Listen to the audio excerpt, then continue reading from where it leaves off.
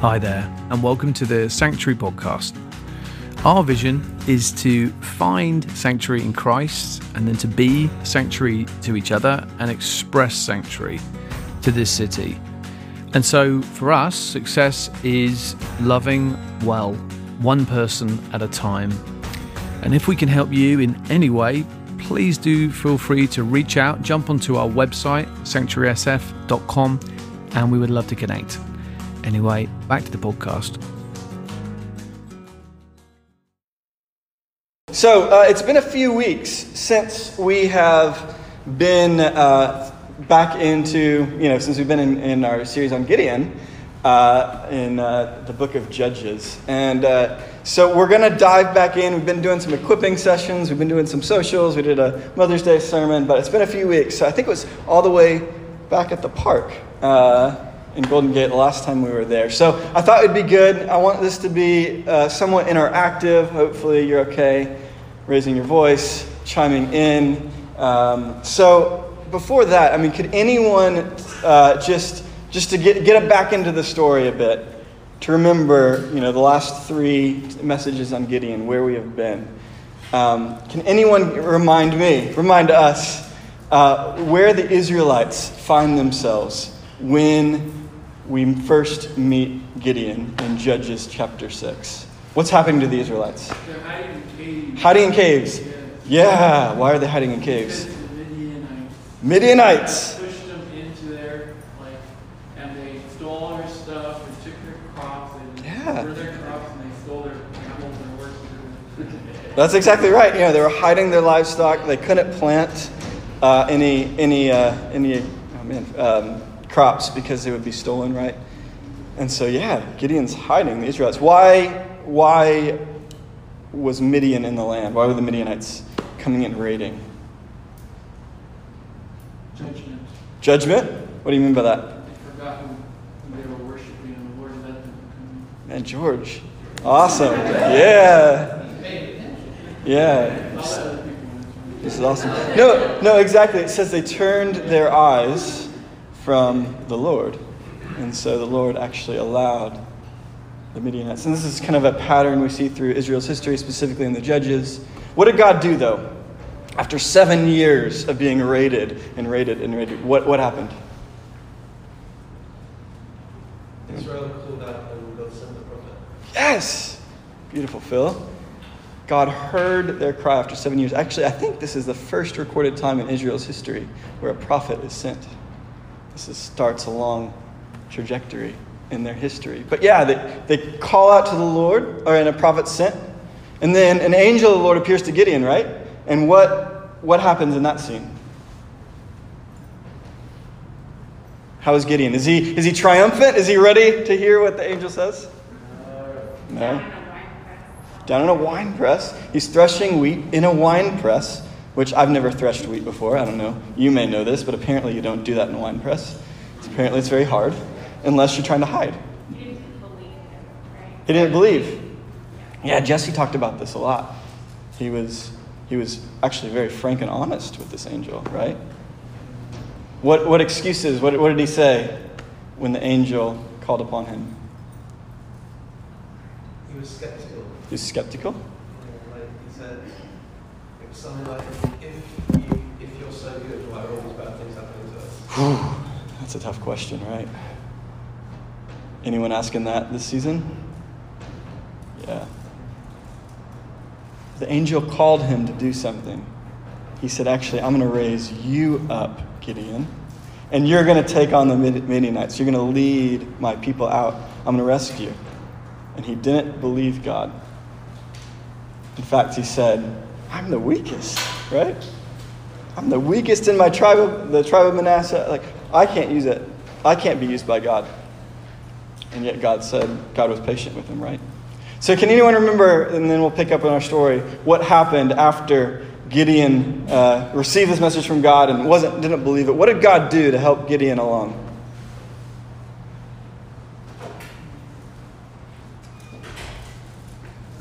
Set an altar. Yes. And that sacrifice. Yes. So Gideon says, wait a second. All right, You stay there. If you're really God, you stay there. I want to be gone for a bit. And he goes and gets a bunch of meat. He actually butchers one of his animals. He gets flour. So he's probably gone for a while, right? He's probably maybe taking his time on purpose, but he shows back up. God's still there. All right. This angel, at least, the angel of the Lord. He says, all right, I want you to pour all the broth on the sacrifice. So you got to basically like a bunch of wet meat and a bunch of wet bread, a bunch of wet flour.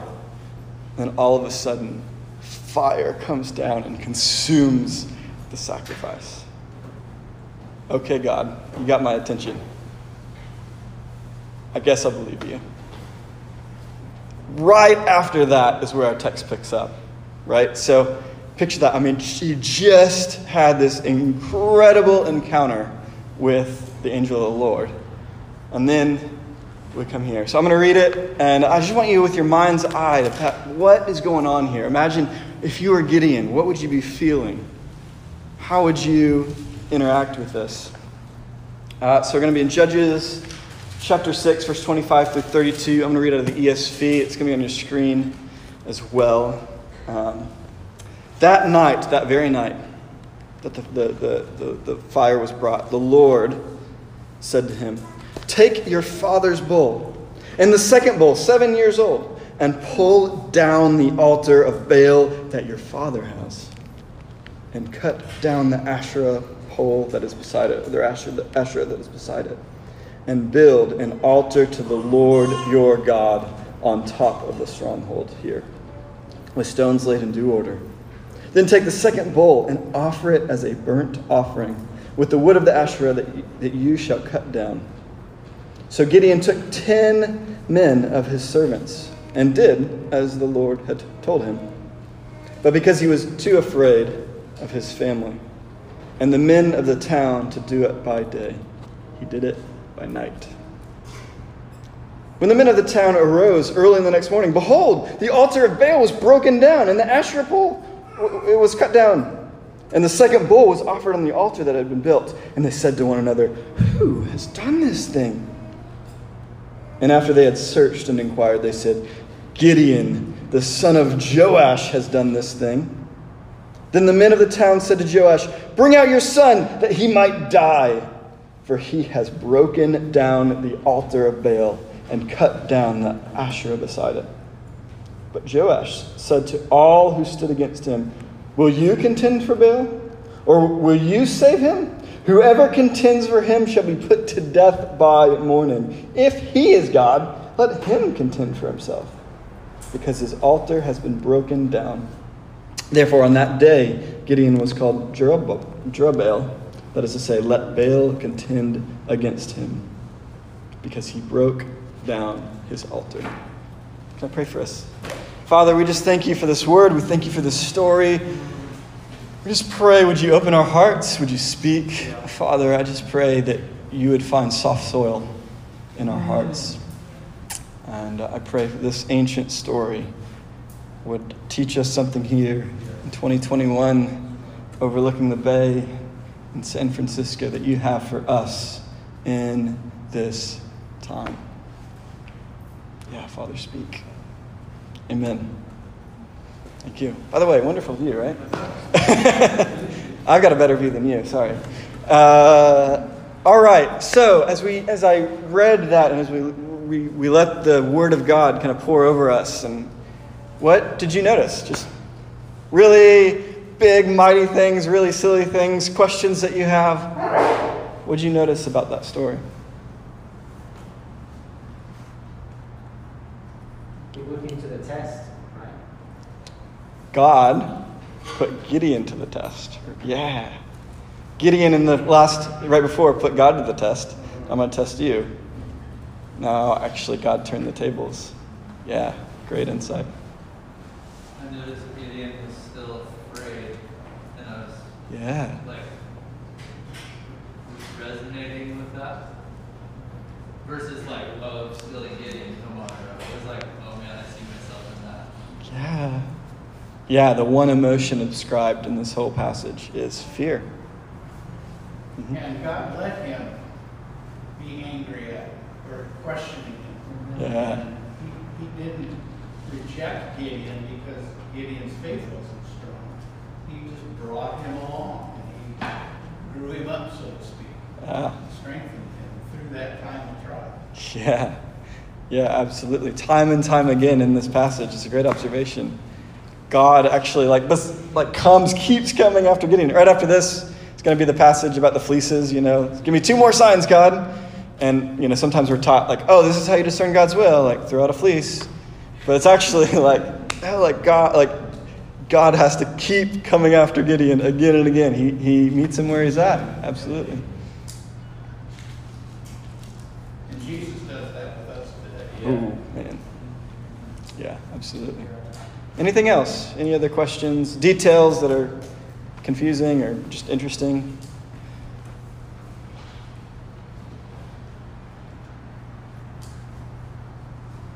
Anyone notice? Oh, go ahead. It's interesting that he was tearing down his father's. Yeah. It's not just the altar. It's your father's altar. Yeah, the rest of the town hated it too. Oh, yeah. No wonder he was afraid, right? Right? He wanted to do it by night, and he had good reason. The townspeople wanted to kill him. Yeah, go ahead. He took his father's bull. Took his father's bull. Took his father's bull on his father's altar. And then the second bull is 7 years old, and I was just remembering the Midianites have been pillaging him for 7 years. Oh, yeah. You picked it up. So Yeah. this one bull has made it. I'm sure there's others, but there probably aren't that many that are 7 years old. Oh, I didn't think about that. Yeah. That's so good. Well done. Yeah, that second bull. It's a little confusing. A lot of commentators actually think it's one bull, but it's like the second oldest bull that was probably the healthiest. It was 7 years, which the Midianites had been pillaging the land for 7 years. Interesting. Some commentators even tie the second bull, this is getting really nerdy here, to the second Adam, that concept of the second Adam. I mean, this is the bull that was going to, just to jump ahead a little bit, going to ram down the altar, going to tear down the Asherah pole, and then be sacrificed on it. He's the destroyer of the altar, or the idol, but also the sacrifice that's offered on it. The lion that destroys, and the lamb that's sacrificed. 7 years from all and it also the 7 years too is significant. Like that bull was there from the very beginning. There was always a plan. He was always provided for from the beginning. Yeah, great pickup. Yeah, so fascinating. I mean, imagine, I don't know, if your dad was famous in the town, had rallied everyone around. Maybe he owned a business. And God tells you to take a bat to the center of town and start whacking at that business. You were probably raised up in this idol-worshiping family. I mean, and family is so important in our day, but in that day it's even bigger. It's it's the most important thing. God is asking him. I mean, I don't know. I would imagine God asking him to do this task is actually more frightening than God asking him to go face the Midianites. Because at least when he faces the Midianites, everyone knows it's an enemy. But here, he's tackling his own people. Interesting. Great. That's awesome. Well, I'm going to try to just dissect a little bit today, and we'll see where it gets us. But that's awesome. Keep it up. There will be more questions throughout. Well done. This is good. So if you go to the next slide, I think just to frame up everything in Gideon, I don't know if you can see that, but I'll try to call it out. So when you think of the story of Gideon, even before you study it, there's probably a couple things that come to mind, a couple of scenes. One, hiding in the cave, with God coming and saying, "You mighty man of valor," and Gideon's shame and fear. But actually, what is that? That's God giving Gideon identity. He finds him where he's at. He's hiding in a cave in a wine press. And God's speaking identity to him. Again, Jesse had a great message, and then Josie with the kids talking about the shame that we have to deal with. But God's speaking identity over us. And then you go ahead, and then you might think about the fleece incident that I already mentioned, or the battle. If you are at all familiar with the text, basically God whittles down the army. He takes 32,000 people to go fight the Midianites, and God says, let's whittle it down to 10,000, long story. Then it whittles it down to 300. So he's got to face this huge army with only 300 people. And miraculous victory. He doesn't even have to pick up a sword, and God delivers him. But those are the two incidents, right? There's this identity, speaking identity over, and then this big, crazy calling over Gideon's life. You're going to go lead the Israelites to face the Midianites. But this story is sandwiched right in the middle.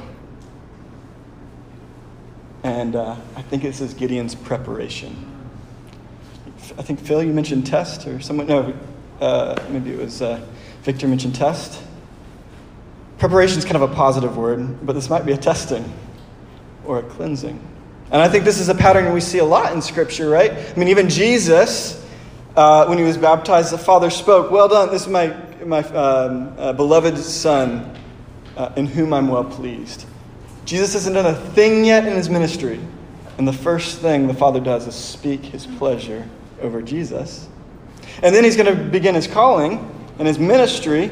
But actually before that, what happens? The wilderness, 40 days.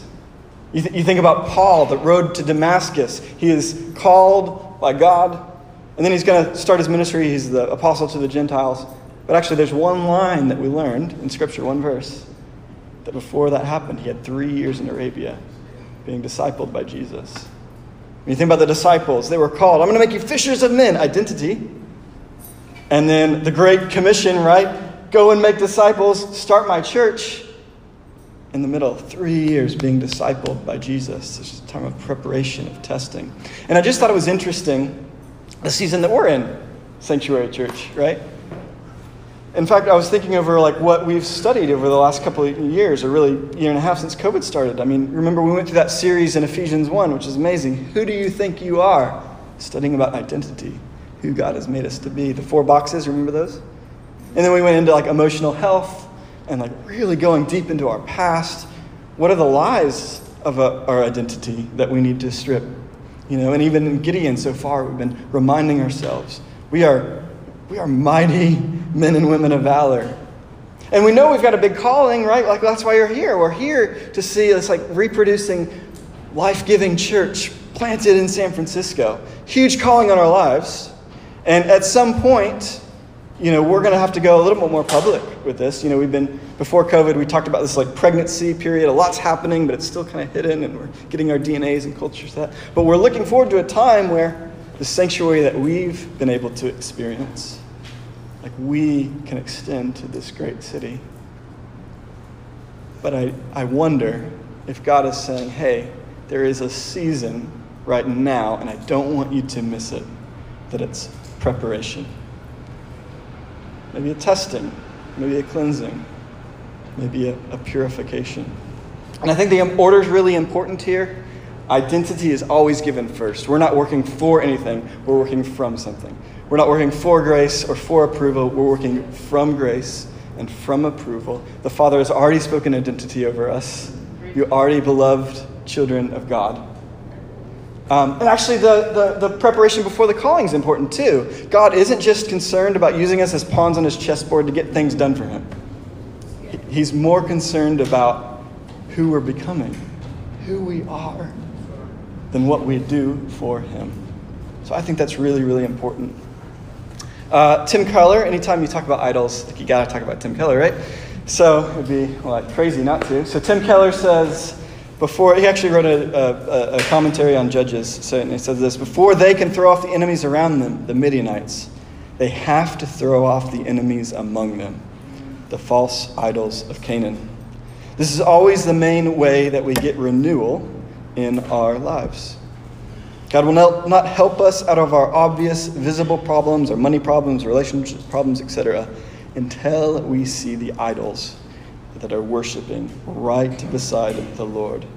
They have to be removed first. So today we're going to talk about idols. Exposing idols, opposing idols, and recomposing our hearts. Got it? Expose, oppose, recompose. I was trying to work on that rhyme time. Recompose is a little stretch, but I'm still in training, right? I can't quite meet the Tom standard. So, what are we talking about when we talk about idols, right? Pagans? Like, do we really have idols? Matt, I've been to your house. I know you got that Asherah pole. Cut it down, man. You got to cut down the Asherah pole in your house, the Baal altar. I'm just kidding. No, what's the application? Go home, rid your houses of idols, everyone. Okay, we're great.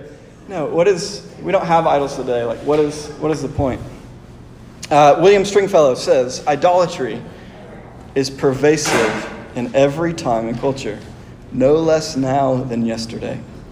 No less in Washington than Gomorrah. Indeed, it might be argued that contemporary Western humanity is more enslaved to idols than our supposedly less civilized counterparts, precisely because we are, presumably, less ignorant about the world in which we live, and because our favorite idols are the familiar realities of daily life: religion, work, money, status, patriotism.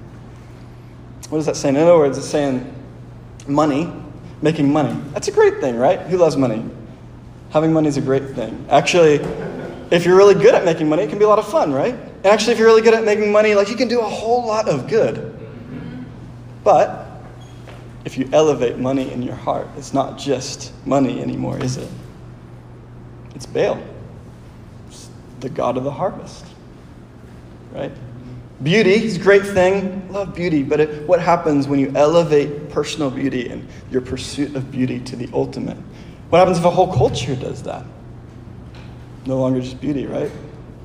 It's Asherah, the goddess of fertility. And that's why the pagans had idols about everything, right? They had idols for sex, idols for money, idols for commerce, idols for crops, idols for rain. Because everything can be an idol. Right? In some ways, they're probably a little bit more honest than we are. At least it's out in the open. Right?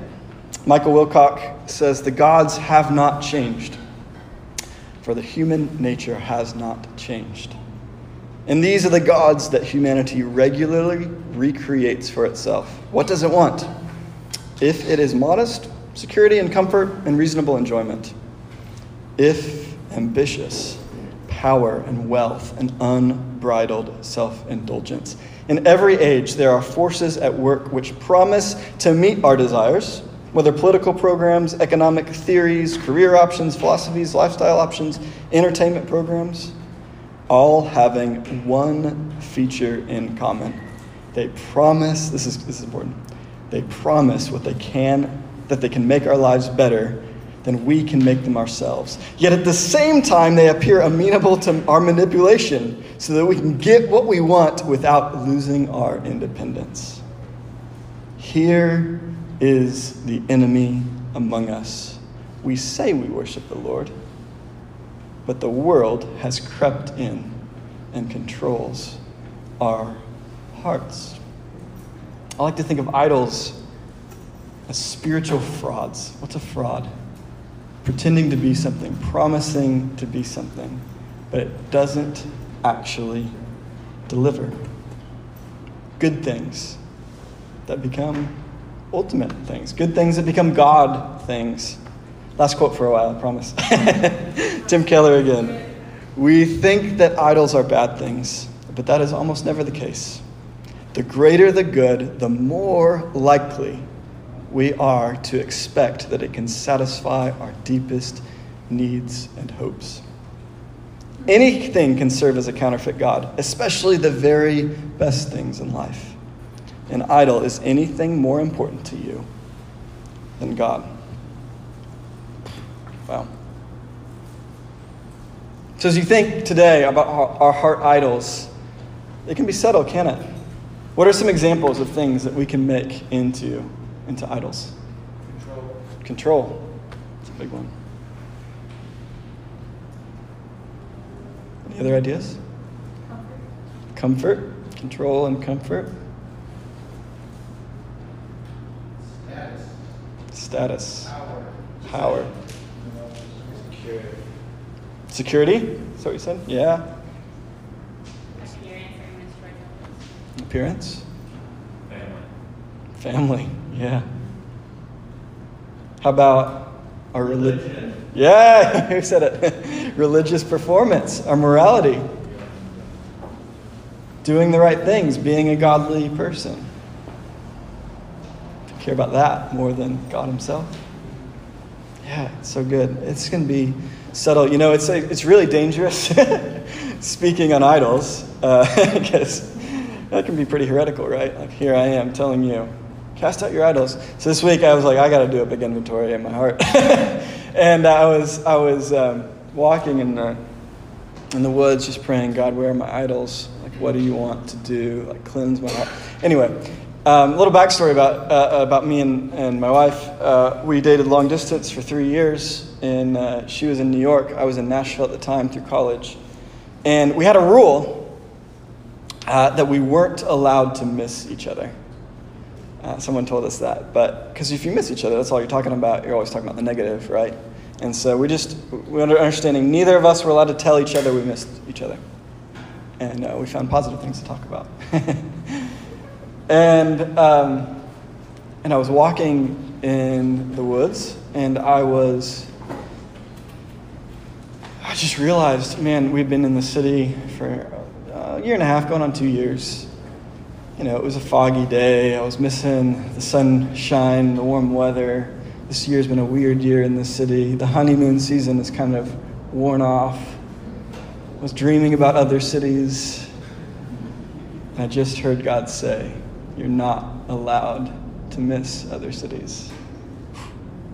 It's like, I've called you here.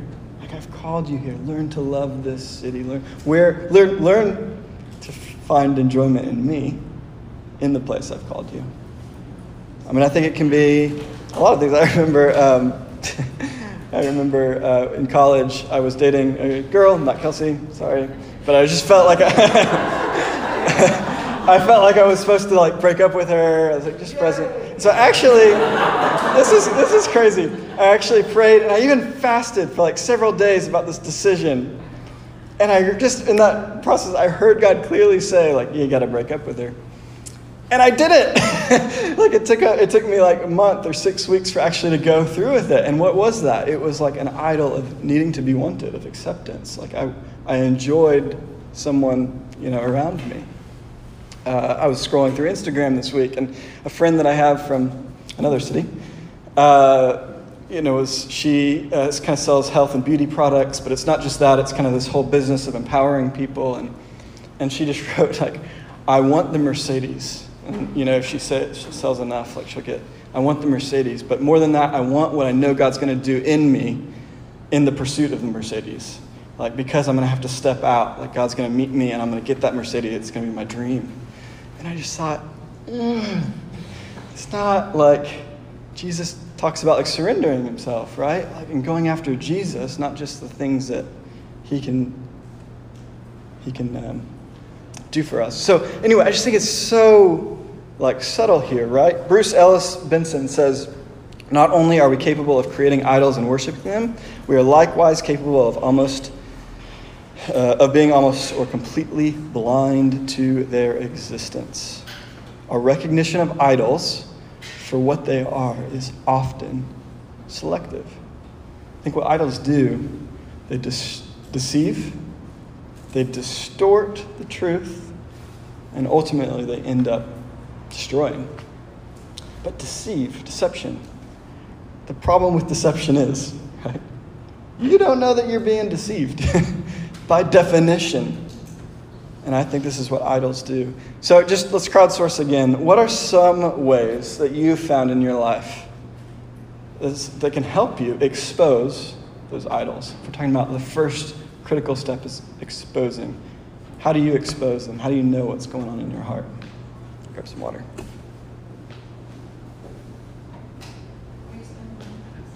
Money? Yeah, where you spend your money. Oh, good. Yeah, look at your checkbook or mint. Yeah. What do you guys worry about? What you worry about? Yeah. What do you get most angry when it's taken away from you? Ooh, yeah. If it gets taken away from you, how do you react? Are you sad? Or are you devastated? Or are you angry? I think you feel envious or jealous of others. Yeah, when you look at other people and, you can't be glad for them, for good things. It's great. Where are you spending where you spend your time. Look at your bank statement and then your calendar. When you're defensive about something? Yeah. That's good.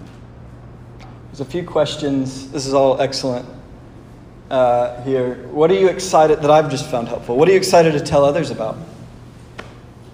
What do you daydream about? Where does your mind, where do your thoughts go? What are your routines? What's your calendar? What are they leading towards?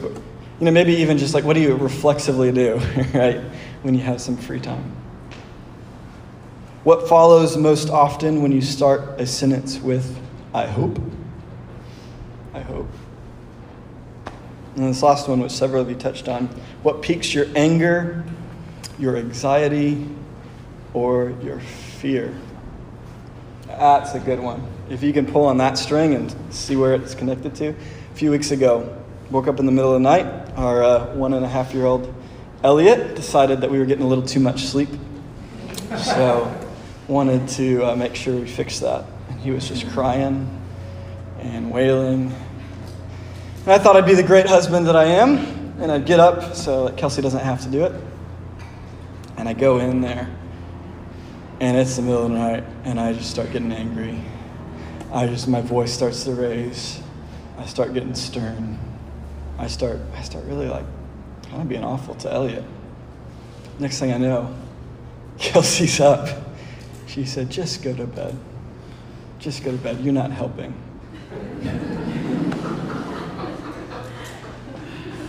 I could rationalize that away. That could be just something, it's an anger. It's the middle of the night, it's right. Or I could pull on that string, see what it's attached to. I wouldn't have done it had I not prepared this sermon. I was like, what's going on? But actually, it's like, oh my goodness, it's an issue of control for me, actually. Control. I want the world the way that I want it. I want my standards, and everyone better live to it.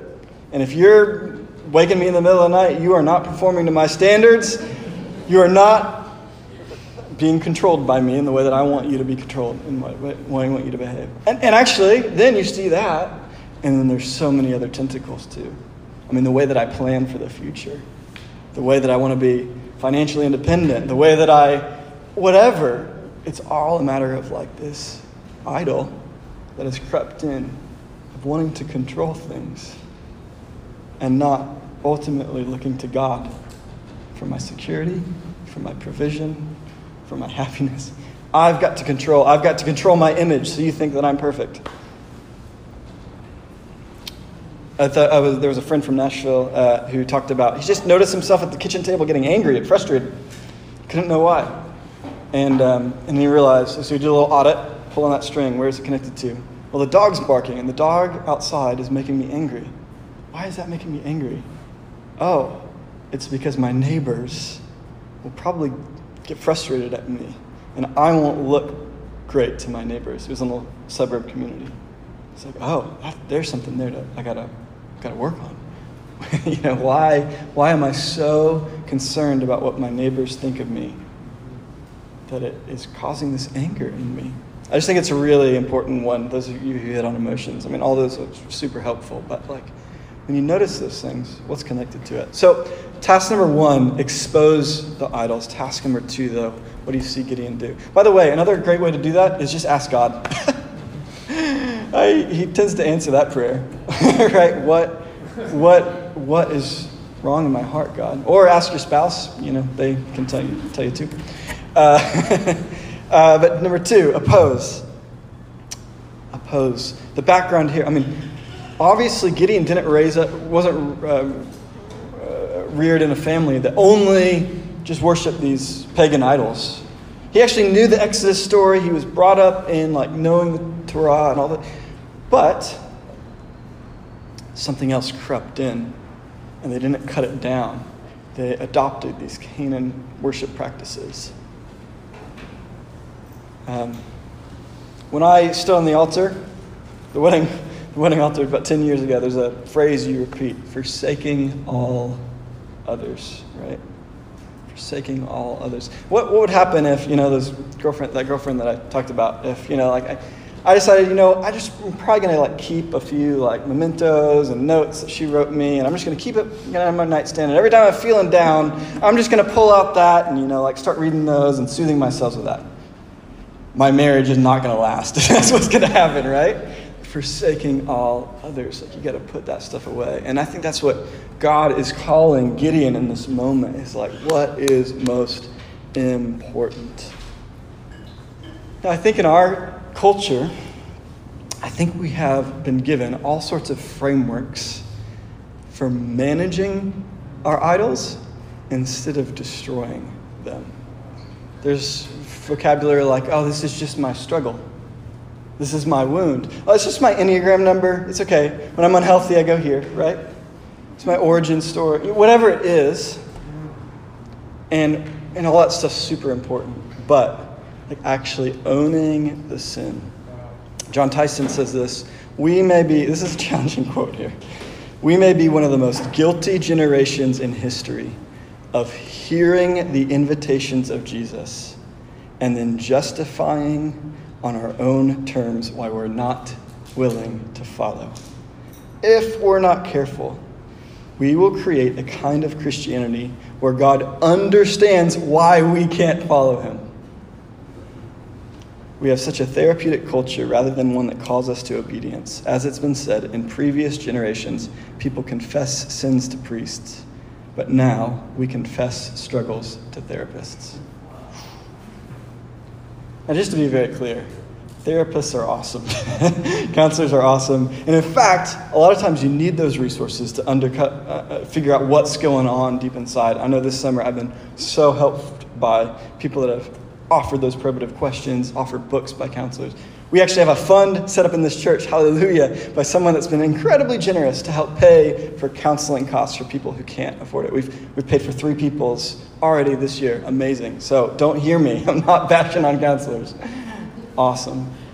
But at some point, you've got to be more bothered by the sin than the struggles.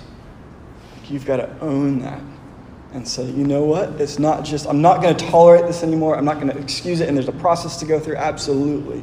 But at some point, you got to say, I am going to uproot this thing in my life. Jesus calls us to some radical things, right? People want to follow him. Let me bury my father first. No! Let the dead bury their own dead. Whoa. If your eye causes you to sin, pluck it out. Cut off your hand if it causes you to sin. Jesus, what?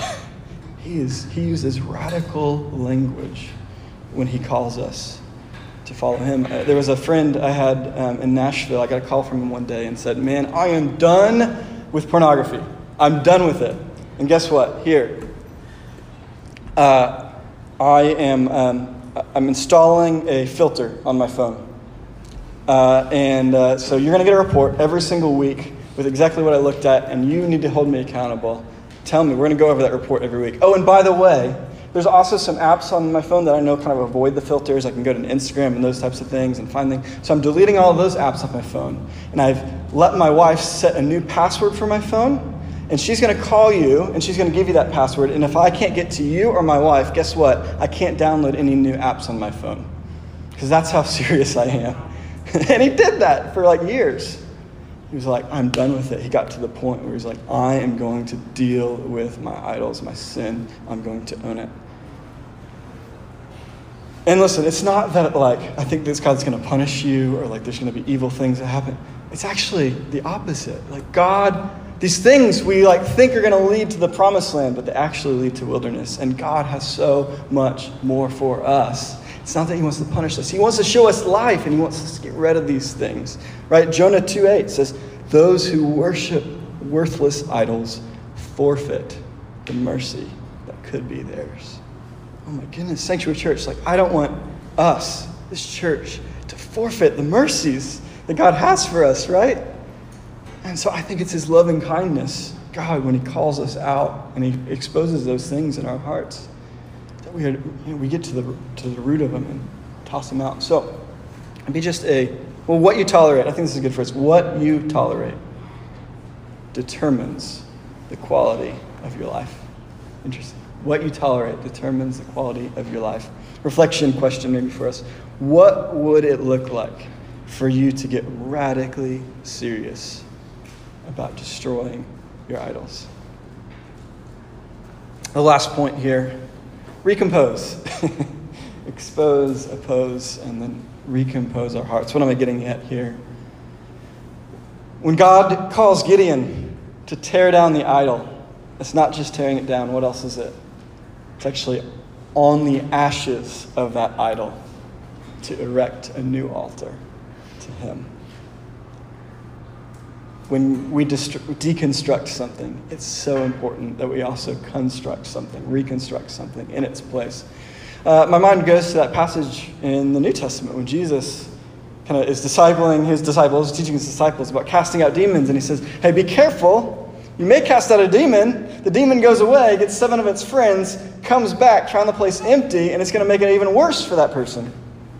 And I just think that same principle here is like, it's not just cutting things out of our lives, but it's actually what are we serious about putting into our lives? One of my pet peeves about at accountability groups, or it can be, is like, it can look like you just get a bunch of people together. It's like, all right, did you do that thing? No, I didn't do that. Okay, good. You didn't do it. Did you do it? No. Okay, good. All right, as long as no one does anything, we're all good. But actually, what accountability should be also is like, what are the things God has put in your life? How do you fill that void? How do you actually point your affections to Jesus?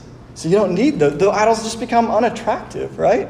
Like you're basing your life, you're building your life, you're constructing your life in such a way that actually anything else but following Jesus isn't attractive. And I just think the fact is we will not like just casually drift into holiness. Who here has like just casually drifted into holiness? You felt like I had no intention in my life, and then all of a sudden, you know what, man, I'm doing really good. No, like we live in contested space. Even as Tom opened us up today, like the world wants to form us into its vision. A place like San Francisco is like legendary for like molding people into its image. And if we don't have a strategy, if we're not like intentional about actually counter formation, about like placing Jesus at the center, and making sure like he and him alone is at the root, we're going to be in trouble, right? John Tyson says, that's why church matters. Western culture is a seductive environment with many cultural idols working on our affections and practices, changing our habits and shaping our minds. The church exists as a counter-formative community to confront our idolatry. So we don't go to church for entertainment. No, what we're really working for here is transformation into the image of Jesus. We need weekly opportunities of confession, formation, and scripture to rightly order our hearts and loves and release fresh wonder in our relationship with God. I think it's so important. What would it practically look like? As we rebuild, as we come out of COVID where our lives were, disrupted, and we're now thinking about what do our lives look post? Like how do we build these intentional things into our lives? I was reminded of Andrew Wilson. He spoke on one of our Zoom sessions, if you remember. But someone early on in COVID, it was an interview, was like, hey, how are you doing through COVID? He actually had a really vulnerable response. He said, I'm not good. I was like, what? And he's like, actually, if you believe this thing, if you believe Scripture, there's commands, like don't forsake meeting together and breaking the bread together and like worshiping together.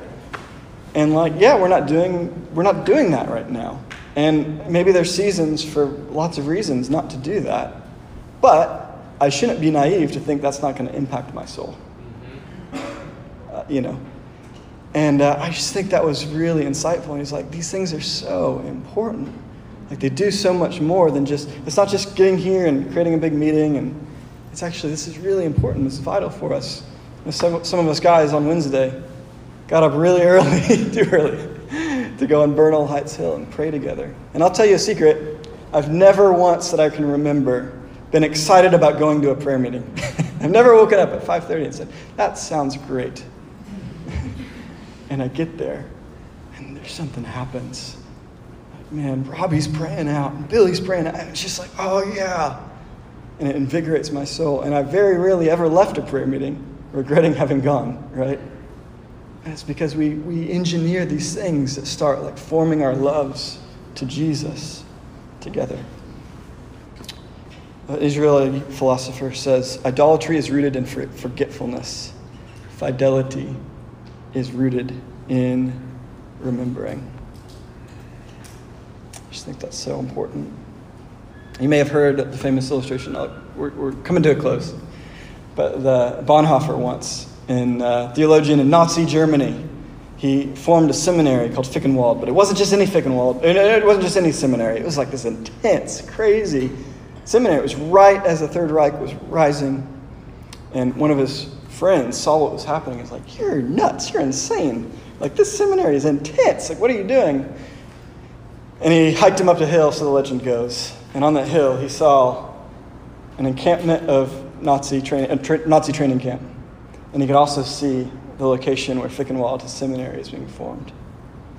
And he looks, and he just pointed at the Nazi camp, and he said, or actually he pointed at the seminary, and he said, this must be stronger than that. This must be stronger than that. And I think Sanctuary Church, this must be stronger than that, right? That's why it's so important. So again, no guilt, no pressure, whatever. I just think it's an invitation to life. Jesus is saying, hey, what you think may bring you to the promised land is really leading you to the wilderness. Come after me. All right, so we're going to close here. Just one final encouragement. When we started here, someone brought up, Gideon being called to tear down his father's idol. That was probably the most horrific thing that God could ask him to do. He went into it probably knowing that he would likely die. It was intense. And some of you, the things maybe the Holy Spirit is just highlighting. I know in my life it's like, oh man, there's so much. But it's a good, right? It's like, oh yeah, there is. I do need to deal with that. But actually, what happened to Gideon? Did he die? No, actually, I think, you have to read between the lines here, but I think his father actually stood up for him. And then his father gave him a new name, which basically means Baal fighter. Actually, the thing that he was probably most scared, the thing that likely would cause a death, actually brought redemption, probably to his whole family. Like, think about the legacy that happened because Gideon was obedient in that. Think about the change in trajectory of his family. There actually is redemption on the other side of that. I think about Jesus. He had a pretty good life in heaven. He was with the Father, and he gave that up. He came to earth. He surrendered everything. On the cross, he said, my God, why have you forsaken me? That most intimate connection he had was broken. He took on our sin. But yet, that very instant was redemption for us all. He was obedient, even death on a cross. It says in Hebrews 10, for the joy that was set before him. It was his joy he endured the cross so that we could have life. So if God is calling you to something, to a death, to give up something, I just want to encourage you. There is redemption on the other side of that. You can trust Jesus. He went for it. And we're not earning anything, right? We're not earning anything. Identity has already been spoken over us. This is our chance to respond and be formed into the image that God wants us to be. So I guess just Tom's going to come up and play for just a minute. And I just want to give us some space to ask those questions. When you scan the terrain of your own heart, where do you see the idols that have been erected? What needs to happen in your life to destroy those idols? And very practically, what does it look like to erect altars of worship? Tom's going to